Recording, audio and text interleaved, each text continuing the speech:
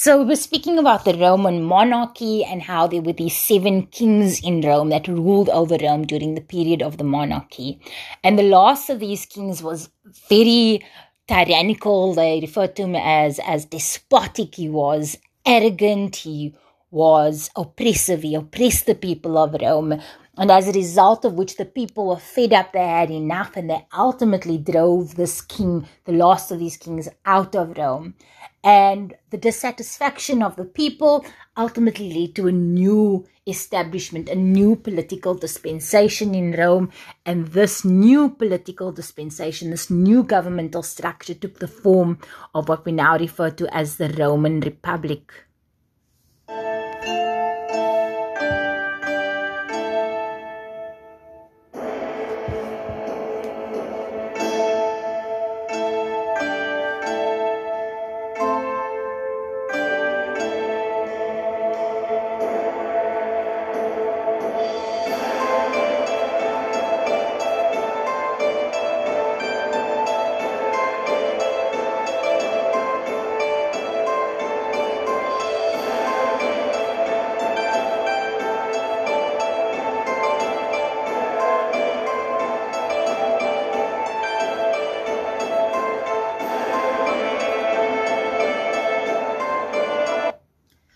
And so we enter the era of the Roman Republic, and now we see that these kings have now been replaced. And under the new structure, instead of a king, we now have what we refer to as 2 consuls, right? So the word is a consul.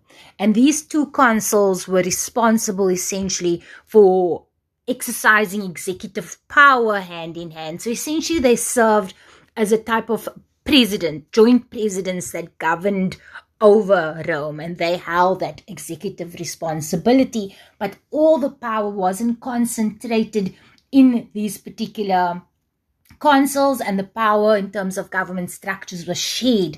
And there was also the popular assembly, which essentially operated in the same way in which our parliament of today operates, and this popular assembly was responsible for enacting laws that would govern Rome.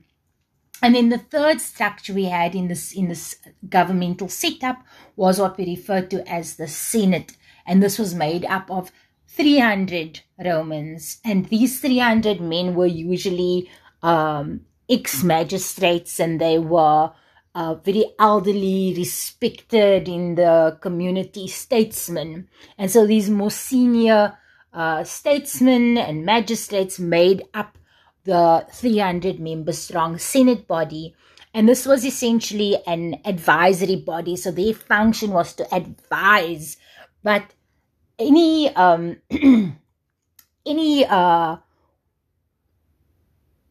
advisory statements coming from the Senate would take the force of law. So in essence, the Senate, although having an advisory function, whatever advisory statements were ultimately issued by the Senate was actually treated as if it was law. And during this period of time, we see what was occurring is what we refer to as the codification of law. And the law was codified in the sense that now, unlike the unwritten rules and customs that were followed under the Roman monarchy, we now see the laws being written down, being physically written down in what we refer to as the 12 tablets, which was literally these beautiful 12 bronze tablets. And these bronze tablets was going to provide legal certainty in a sense that everybody in Rome would now know what their rights are and what the responsibilities are and what the laws essentially are. Because remember, we discussed in the previous unit how legal certainty is important because it allows citizens, it allows people to regulate their behavior accordingly and to know what their rights are and to know what their responsibilities are. So now we see this 12 tablets, these 12 bronze tablets, and you can see in the image in the next slide, everybody hailing the introduction of these 12 bronze tablets as they're being put up. And under these laws, we now see, previously we said under the Roman monarchy, there was no separation between religion and law. But in these new found 12 tablets, we now see that law and religion are being separated, right?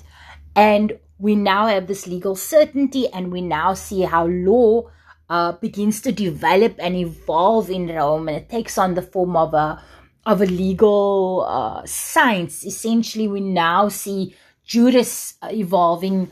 We now see jurists emerging, rather, and these jurists' responsibility is essentially to study the law. And these tablets had very primitive laws. You'll see made mention in the notes how if a debtor failed to pay what he was responsible to pay to his creditors, he could in fact be sentenced to death, and different parts of his body, which is quite gruesome, would then be sent to various creditors as a form of dispensing justice in that instance and making right on the debts that were owing to them, right?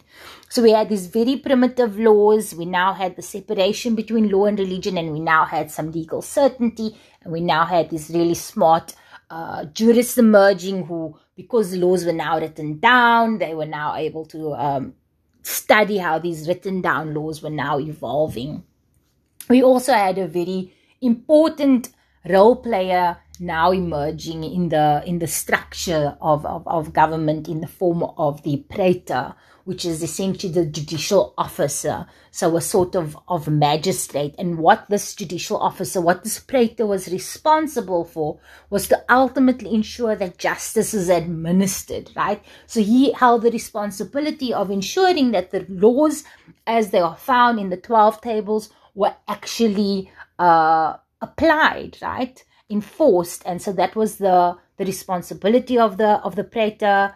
And the praetor played this very important role now, because we see as the praetor takes on the responsibility for ensuring that these laws are applied and enforced, we can see that he has significant control over the manner in which the Roman law ultimately evolves and the manner in which laws develop. Because as you can remember in the previous unit, we spoke about the significant level of control that judges have over how it is the law changes and evolves. So with this, we see these praetors, and they play this crucial role in the development of the Roman law.